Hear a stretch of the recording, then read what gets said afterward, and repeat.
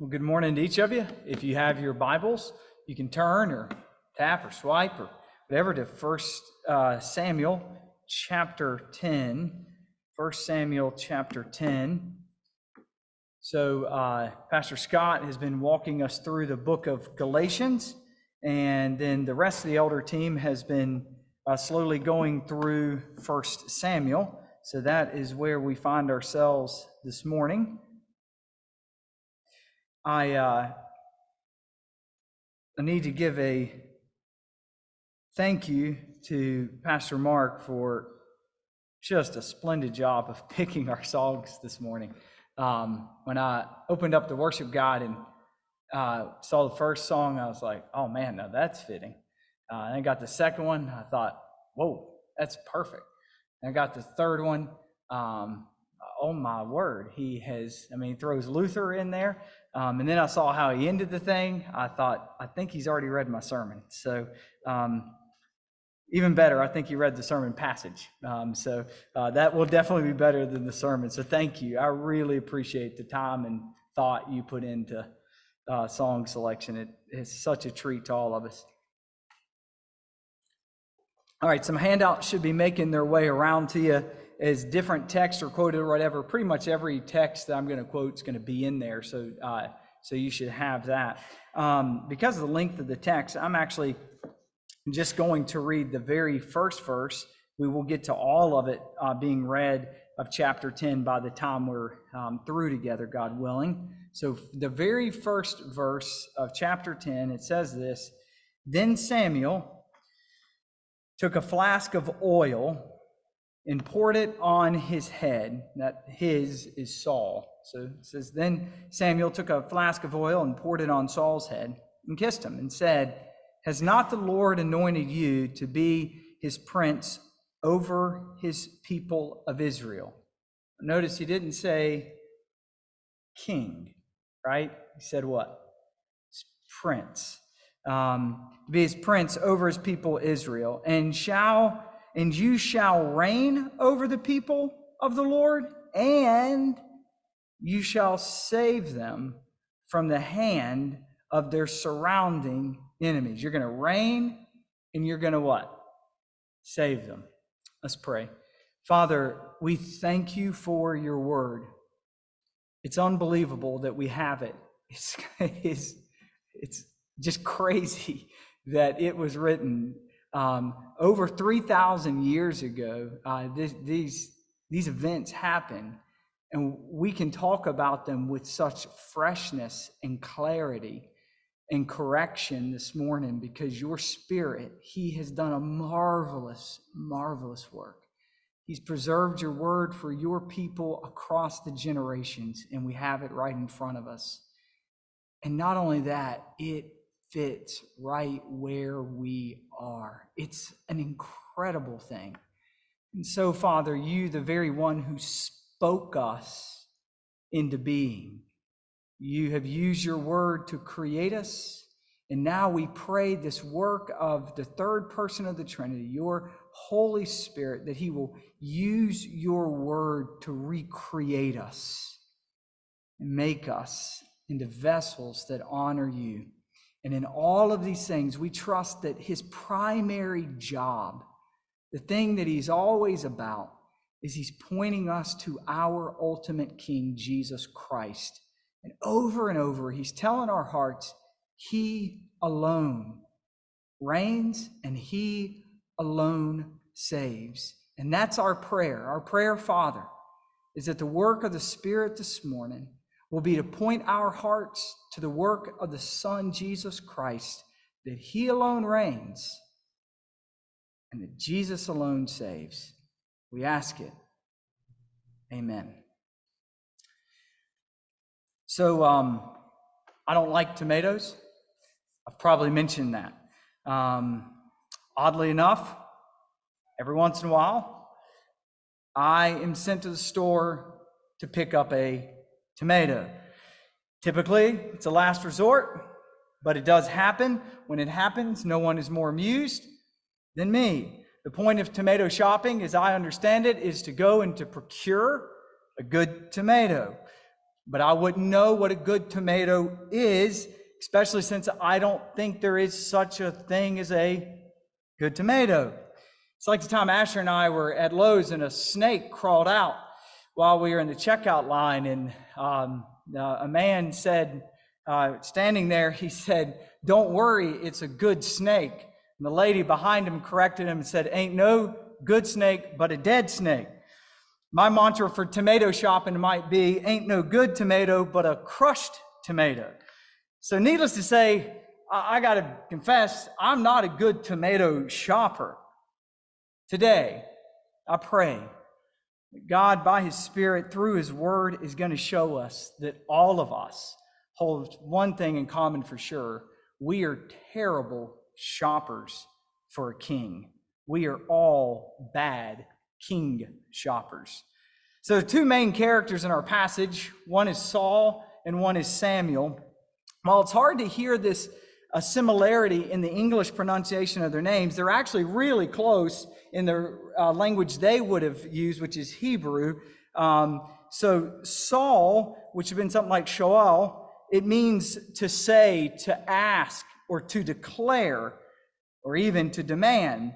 Where Samuel, it's a combination of something like Shoel, Saul, plus the Hebrew word for God, Elohim. So it's Shoel, LL, which we just say Samuel, which is to ask of God. But certainly that makes sense as Samuel. Remember how this book opened up. This book opened up with Hannah doing what? Asking God for a son. So it makes sense that Samuel's name is the one asked of from God, right? Well, guess what? Saul's name also perfectly fits his role. He isn't asked of so much from God as he is the one demanded by the people. So I think you can actually analyze this entire chapter by considering the dichotomy of the one asked for from God versus the one demanded by the people. The ESV, I saw it gave the heading for this chapter as Saul anointed king. It's a fitting heading, very, very much so. But I believe maybe a more fitting heading would have been something like, "You ask for it." That's really what Saul's name means. And man, is that fitting. Pastor Mark helped us see in chapter 9 that even though the people demanded a king like all the other nations, God didn't fail to work out His perfect providence, even in the midst of that. In spite of all of their disrespect, and it is massive, and all their disobedience, tons of it, God providentially worked His plan and His purpose, and He gave them Saul. So chapter 10 is our look at, here's what you get. So keep in mind, as we go through this, as we consider this chapter, that the people are getting the king they wanted. You say it again. Chapter 10 is what happens when we get the king that we want. This is the type of king that we all get when we go king shopping. While that idea of king shopping might seem a bit obtuse to us, I pray that God will show us that our hearts and our souls are always king shopping. Kings are desired because kings provide, they give provision, they give protection, and they give direction. So the Bible opens with a story of creation. And in these opening 2 chapters of Genesis, man and woman find themselves in perfect peace, living with none other than God as their king. They are perfectly protected, perfectly provided for, and have perfect direction.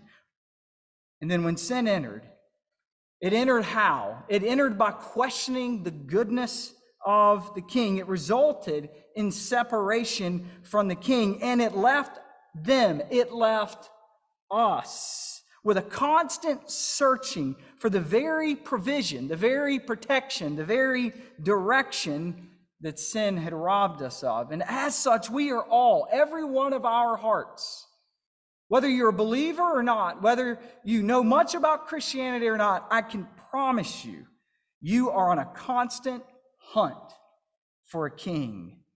We want something or someone to provide, to protect, and to direct. And that can easily explain our fascination with many things. It can explain our fascination with politicians and political parties. It can explain our fascination with our finances and our careers. We want something to give us direction, something to provide protection, something that will promise us provision. All of these things have one thing in common. They'll all be sorts of kings that we all look for and find when we go looking for a king. And I believe that chapter 10 brings Saul as the enigmatic type of king that we find when we go looking for a king. So let's start actually by reaching back a little bit into chapter 9. And I want us to walk together as we look at the 5 characteristics of what we find when we go king shopping. 5 characteristics of what we find when we go king shopping. The first is when we go king shopping, the first characteristic of a king that we will find is a king that he's going to always look the part. He's going to be a bad shepherd. Chapter 9, verse 1 and 2, this is how we're introduced to Saul. There was a man of Benjamin whose name was Kish, the son of Abiel, the son of Zeror, the son of Borcherath, the son of Aphioth, and a Benjamite, a man of wealth. He had a son whose name was Saul, a handsome young man. Handsome young man. There was not a man among the people of Israel more handsome than he. From his shoulders upward, he was taller than any of the people. Now you go all the way at the end of chapter 10, the final some of the final verses there, verse 23 and 24. So that's how 9 introduces us to Saul. And this is kind of the bookend of that. Says, then they ran and took him from there. And when he stood among the people, he was taller than any of the people from his shoulders upwards. And Samuel said to all the people, do you see whom the Lord has chosen? There is none like him among all the people. And all the people shouted, long live the king. Saul looked the type. He looked like he could provide, looked to them like he could protect, and looked to him like he would give direction. The people wanted a king that they could see, a king like all the other nations, as they said in 1 Samuel 8:20. And God answers them. He gives them Saul and names them, you ask for it. If nothing else, Saul sure looks the part. And yet while he looked the part, he was a poor shepherd. Meaning he wasn't a good shepherd. How do we know that? Right after we're told how good he looks, go back there to chapter 9, and here's what we learn about Saul. Now the donkeys of Kish, Saul's father, were lost. So Kish said to Saul his son, take one of the young men with you, and arise, go and look for the donkeys. And he passed through the hill country of Ephraim, and passed through the land of Shalisha, but they did not find them. And they passed through the land of Shalim, but they were not there. Then they passed through the land of Benjamin, but they did not find them. It's no accident that right after we meet Saul, who looks the part, the very next thing we find about him is his inability to return the lost donkeys. And it's no accident that the donkeys, they get returned, but catch this, with no help of Saul whatsoever.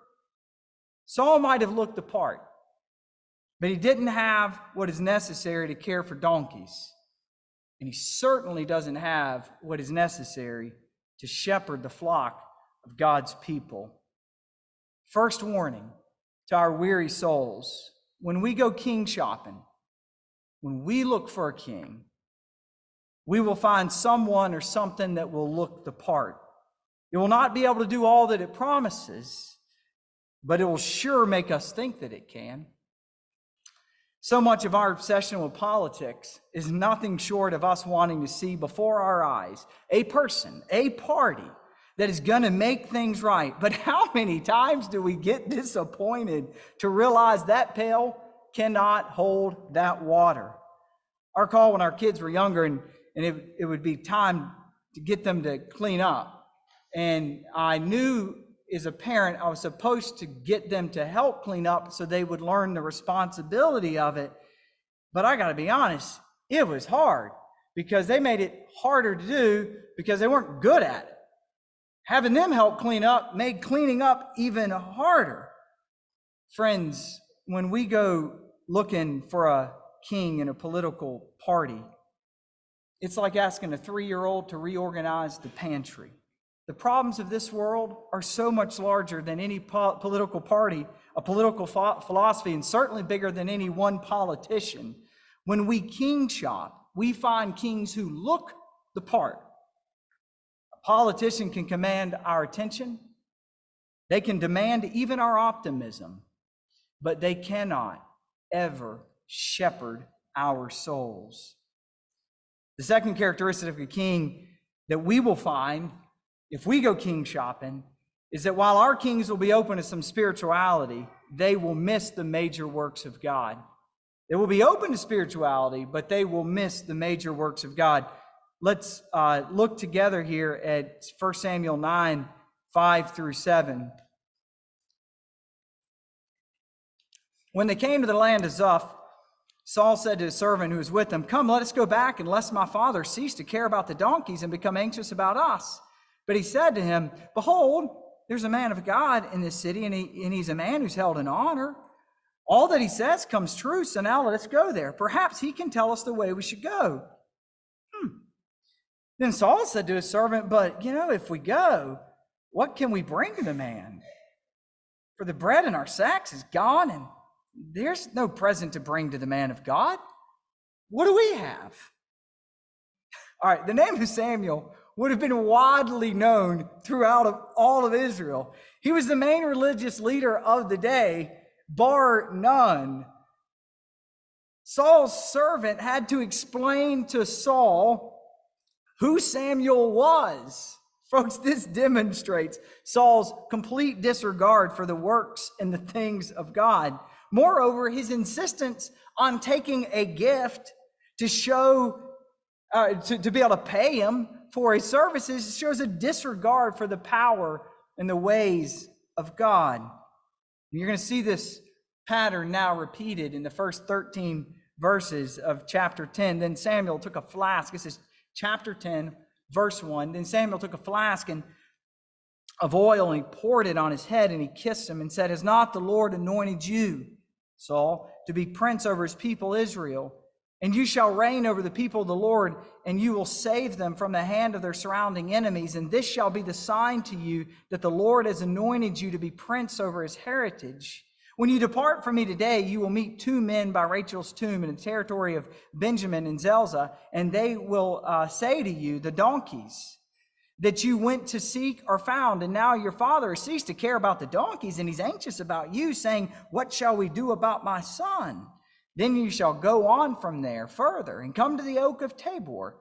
3 men going up to God at Bethel will meet you there, one carrying 3 goats, another carrying 3 loaves of bread, and another carrying a skin of wine, and they will greet you, and they're going to give you 2 loaves of bread, which you shall accept from their hands.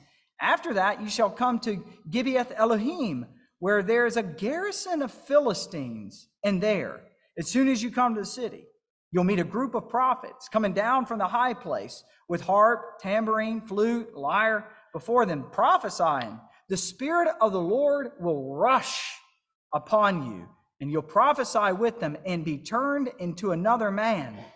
Now, when these signs meet you, do what your hand finds to do, for God is with you.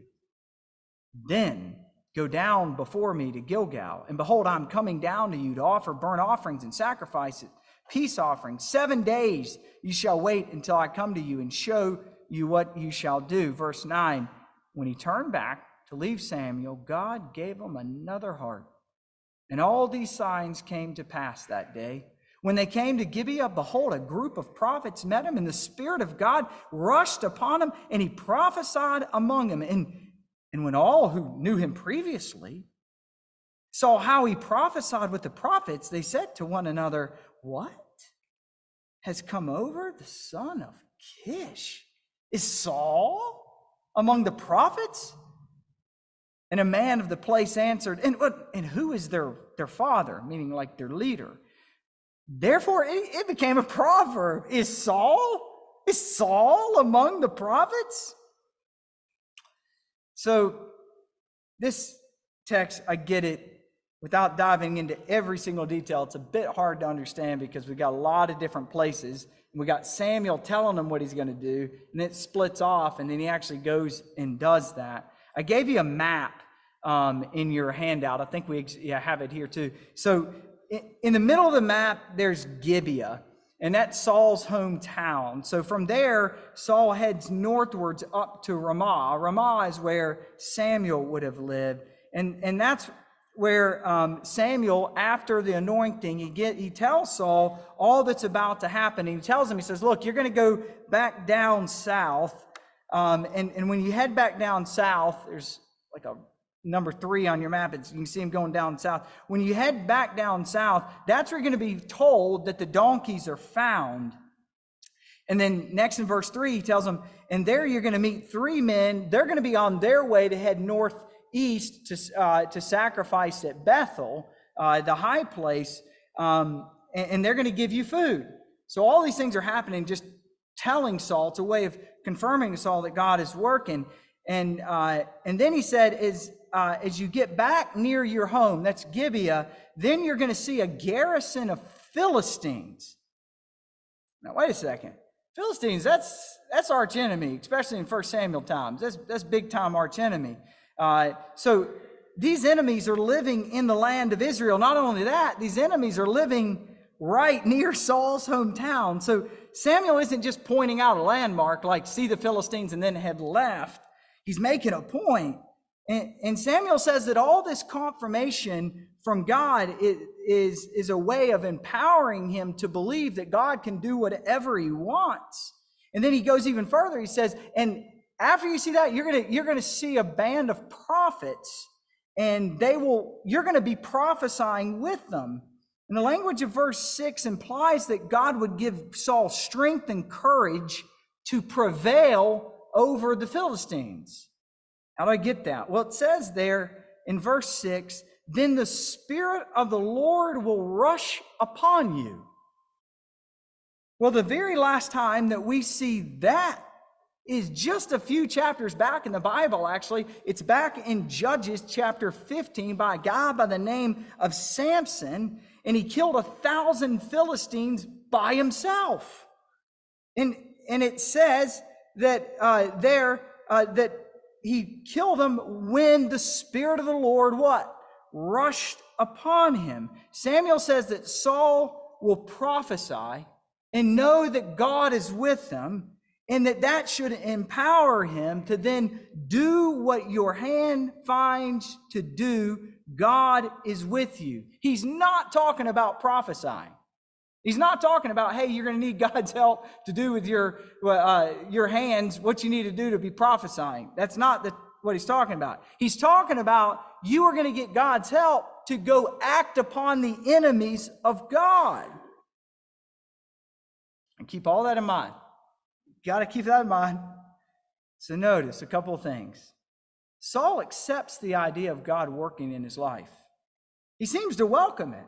Verse 9 even goes so far as to tell us that God gave him another heart. We see at the end of verse 9, all things that Samuel said would happen, those indeed happen. God is working in the life of Saul.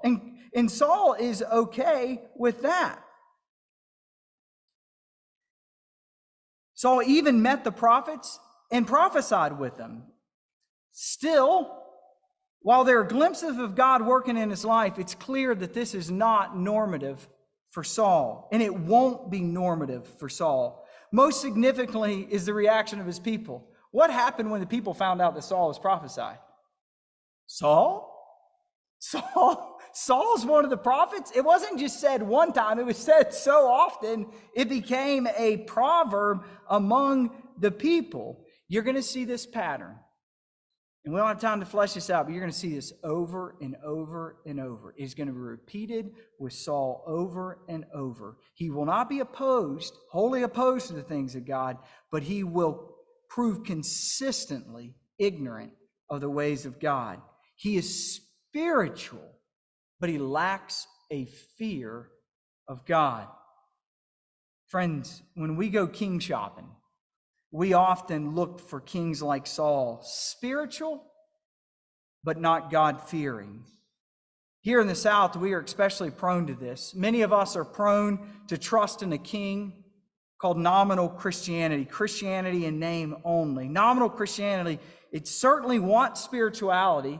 It definitely wants spiritual experiences.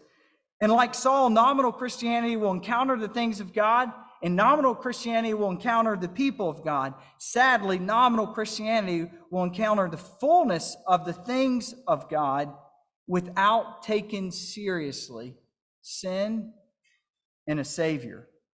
It doesn't take seriously the need for regularly hearing the Word of God. It doesn't take seriously the need to be committed to the people of God. It's spiritually devoid of the fear of God. It's the type of king that we will inevitably find if we go shopping for a king.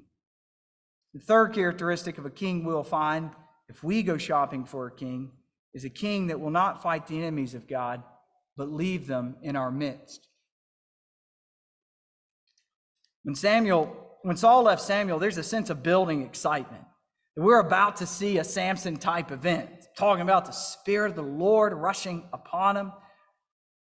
We get this feeling that he's going to rush upon Saul. Saul is going to believe that he can do whatever God has put in his hand to do. And he's going to take out the Philistine garrison right there in his hometown. And then, so we get everything happens in that story. If you go right back through what Samuel said Saul would do, you get all the stuff. He goes down, he finds out about the donkeys, he gets the bread, then he meets the people on their way up, he gets all the gifts, he gets into his hometown, he does the prophesying. Then verse 13, when he had finished prophesying, now's the moment, we're going to go take out the Philistines. That's what's next in order. When he'd finished prophesying, catch this, comma, he came to the high place. That's it. It's done. But Samuel described it as if he would prophesy, and then that would allow him to see that God is going to help him fight the enemies of God. He did the prophesy bit. He got his spiritual experience in, and then he went home. Meanwhile, the enemies of God stayed right where they were. Samuel had even planned a sacrifice after the victory. In verse 8, he tells them, then, means after all that has happened, go down before me to Gilgal, and behold, I'm coming down to you to offer burnt offerings and sacrifice peace offerings. 7 days you're going to wait until I come to you and show you what you shall do. Never happened. No need for that. Why? Because the enemies of God weren't the slightest bit bothered. And they certainly were not removed. See, when we go king shopping, we'll return with kings who leave in place the enemy of God in our lives. For example, we often turn to the kings of vain pursuits, such as abusing drugs or alcohol or licentious living, unhelpful entertainment. These kings consume our time and energy, and they offer us a temporary escape. But all the while, they allow the enemy of God, the chief enemy of God, our sin, to remain present and active in our lives. Instead of acting against our sin, they just welcome it to stay right where it is. The fourth characteristic of kings we will find if we go king shopping is they will be blind to kingdom priorities. Look at verses 14 through 16.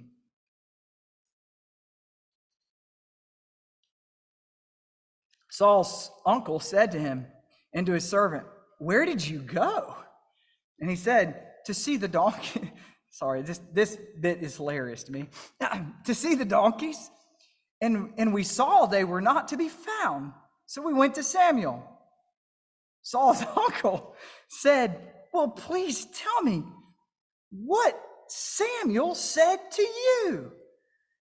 And Saul said to his uncle, he told us plainly that the donkeys had been found. But about the matter of the kingdom of which Samuel had spoken, I did not tell him anything. Okay. Saul gets home after this incredibly eventful trip.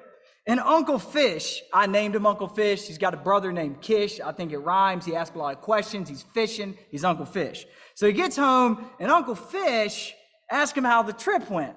Saul's response, Prophet Samuel found the donkeys. What? You talking about burying the lead? You forgot to mention the part about he anointed you king over Israel. Oh, the text aptly diagnoses the problem. But about the matter of the kingdom, he did not tell him anything. It's as if the import of what happened, what this might mean for the kingdom of God, completely went over the head of Saul. Oh, but brothers and sisters, this is indicative of the kings we find when we go king shopping. We're so prone to find kings in our financial lives that completely miss the import of the kingdom of God, as if our spiritual lives can be completely separated from our financial decisions. If our financial lives were to have a conversation, if they could be Uncle Fish for a second, often might it sound like a chat like this. I got paid. I bought some stuff. I bought some more stuff. I saved some stuff. But about the matter of the kingdom, it was not spoken. The fifth characteristic of kings that we will find if we go king shopping is that they will not face the judgment of God. They will hide from it. 1 Samuel chapter 10, verse 17. Now Samuel called the people together to the Lord at Mizpah, and he said to the people of Israel, Thus says the Lord, the God of Israel, I brought you up, Israel, out of Egypt, and I delivered you from the hand of the Egyptians and from the hand of all the kingdoms that were oppressing you. But today you have rejected your God, who saves you from all of your calamities and your distresses. And you have said to him, set a king over us. Now, therefore, present yourselves before the Lord by your tribes and by your thousands. Okay. Not what we saw coming. We're sort of expecting the coronation address. Here's your king, right? Something like that, but we don't get that at all. Instead, we get a good old-fashioned thrashing. Summary of verses 17 through 19. Okay, you stubborn, ungrateful, ignorant children, you want to reject the only good king on planet Earth who picked you for himself and instead go get a king like all the other bad kings? Okay, well then line up. Things are sounding pretty rough at the end of verse 19. Whoa. Wait till you get to verse 20 and 21. Oh boy, this gets serious in a hurry. Then Samuel brought all the tribes of Israel near, and the tribe of Benjamin was taken by lot. What? Yep. He brought the tribe of Benjamin nearby its clans, and the clan of the Matrites was taken by lot. Now, this may not yet feel scary to you, but let me tell you, there was a lot of people very scared at this moment. The only other occurrence like this in Scripture we find in Joshua chapter 7. That's when Achan, remember, he steals something, the contraband. He takes a contraband he wasn't supposed to take, and God routs them before the enemy, and he brings them all back, and he says, line them up. Line them up, lot by lot. We're going tribe by tribe. We're going clan by clan. So imagine this. You got poor Saul, poor guy. We've already said he's pretty ignorant of the things of God. All he knows is Samuel's pretty upset, or God is pretty upset, according to the words of Samuel, about this idea of a king. He knows supposedly he's the guy, and now we're lining up tribe by tribe, lot by lot. And so it says they got the tribe of Benjamin. Saul's going, that's my tribe. Then they get down to the clan of the Matrites. Whoa, that's my family. Uh-oh. Things are not looking good. And then the end of verse 21, and Saul the son of Kish, he's taken by Lot. But when they sought him, he could not be found. I bet not. If you're Saul, what are you going to do? Achan? They took Achan, they took his family, they stoned him, and they took all of his family and all of his possessions, and they burned him. You think Saul's sticking around? No, he's hiding with the baggage. Verse 22, the irony of this is stunning and hilarious. So you got the people of God lined up to get the king they've asked for. They've asked for this king. We want him. God has given it to them. Hold on, this can't get any better. Here's your introduction, verse 22. They ask again of the Lord, is there a man still to come? And the Lord said, who had to tell them where their king is? Who had to show it to them? The king they rejected. Behold, you can just see her, just hear, Yahweh. I mean, that is Lord in all caps. And the Lord said, Yahweh has to point him out. Behold, he's hidden himself among the baggage.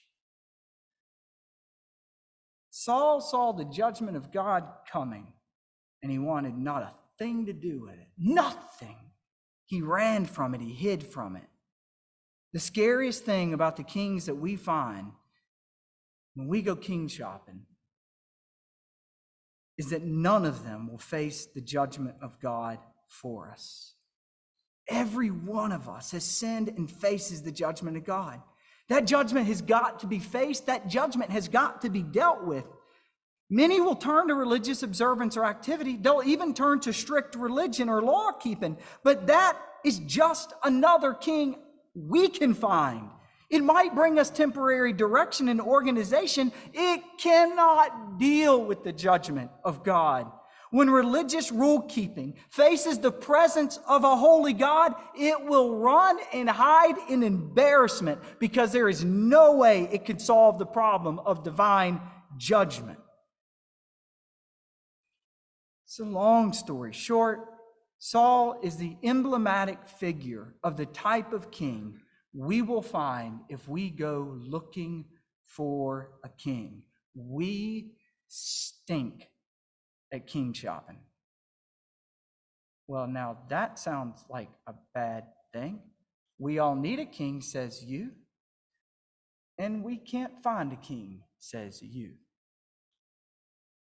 If you can feel those two realities in your heart, then you are ready for the gospel of Jesus Christ to land. I need a king, but I can't find a king. One of the amazing things about how 9 and 10 lay out is it is laid out to show us the antithesis of this king that we could find versus the two future kings of God, King David and King Jesus. These two kings have many things in common, but most especially, catch this, neither of these kings was found through king shopping. Each of these kings, King David and King Jesus, they are both given by God to his people when they didn't ask for them.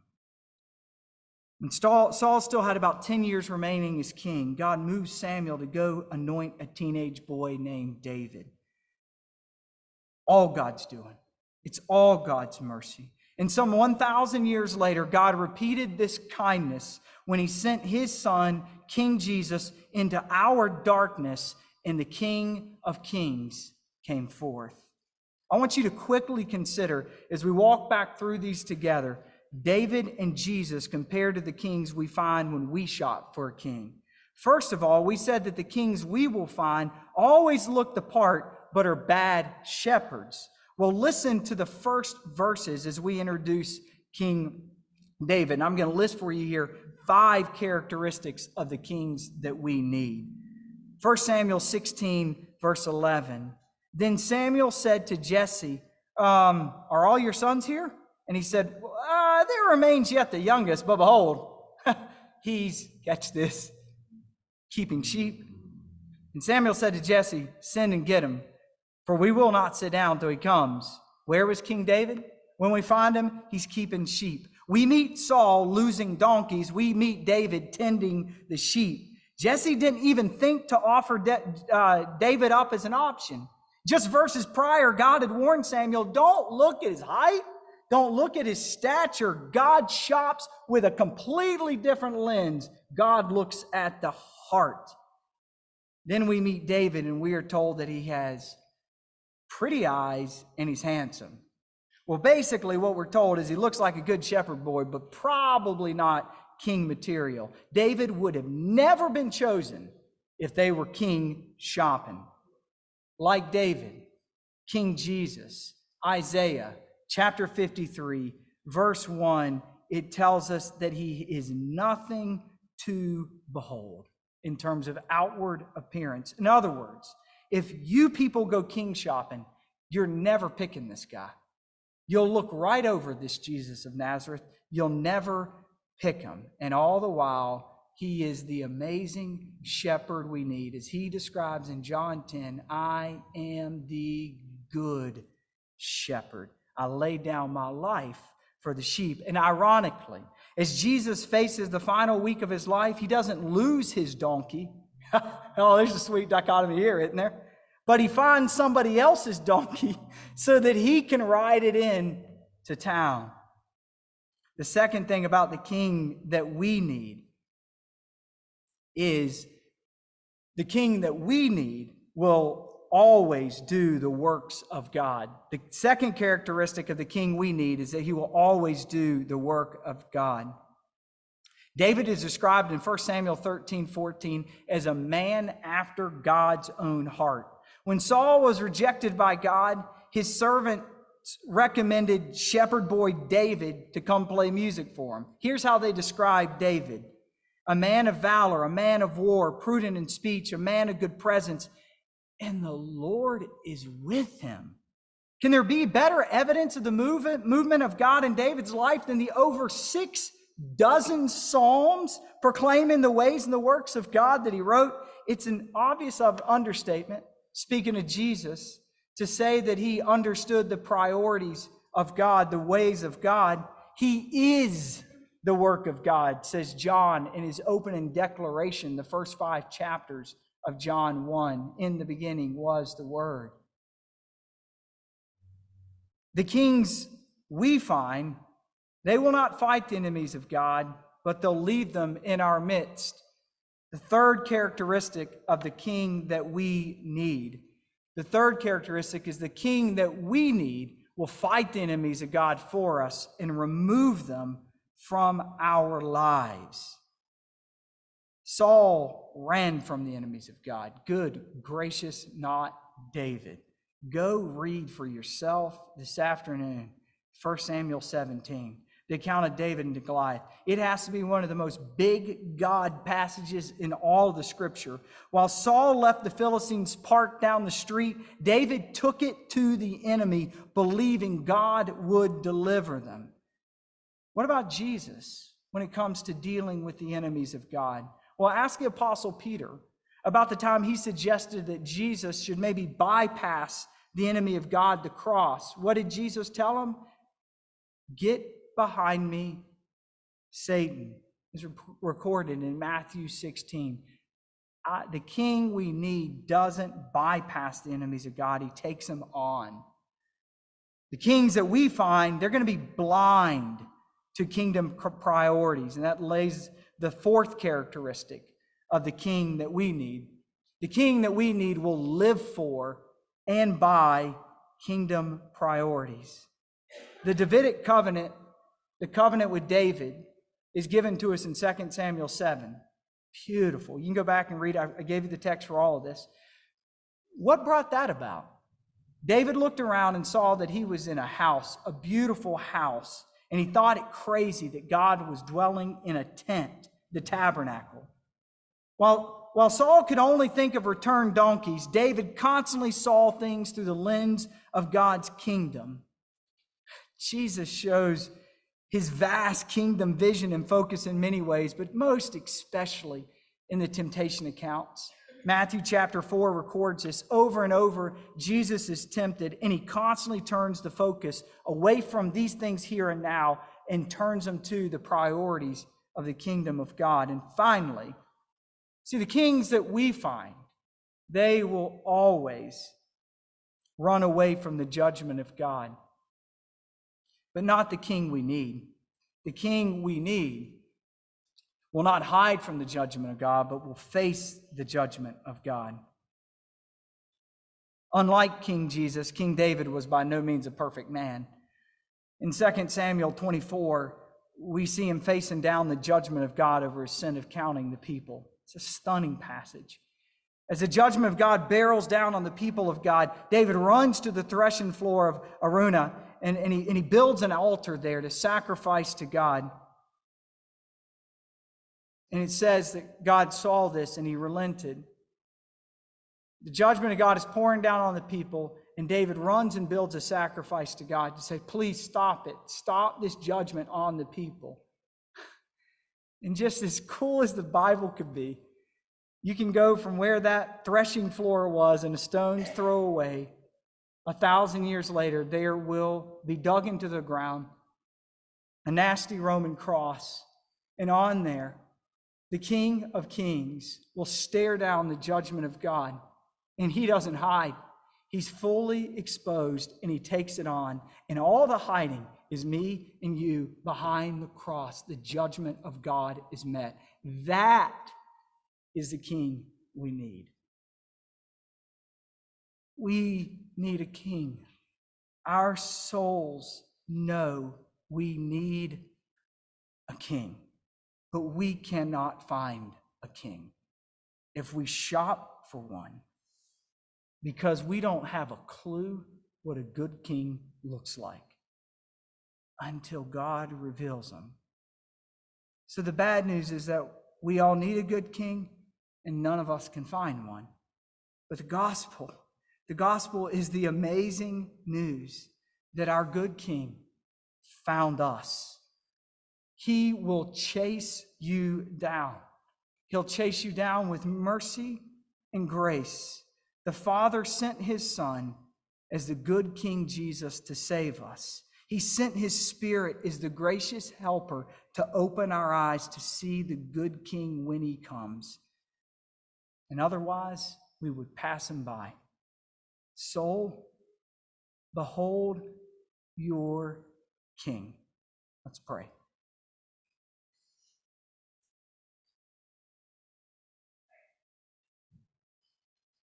Father, thank you for your word.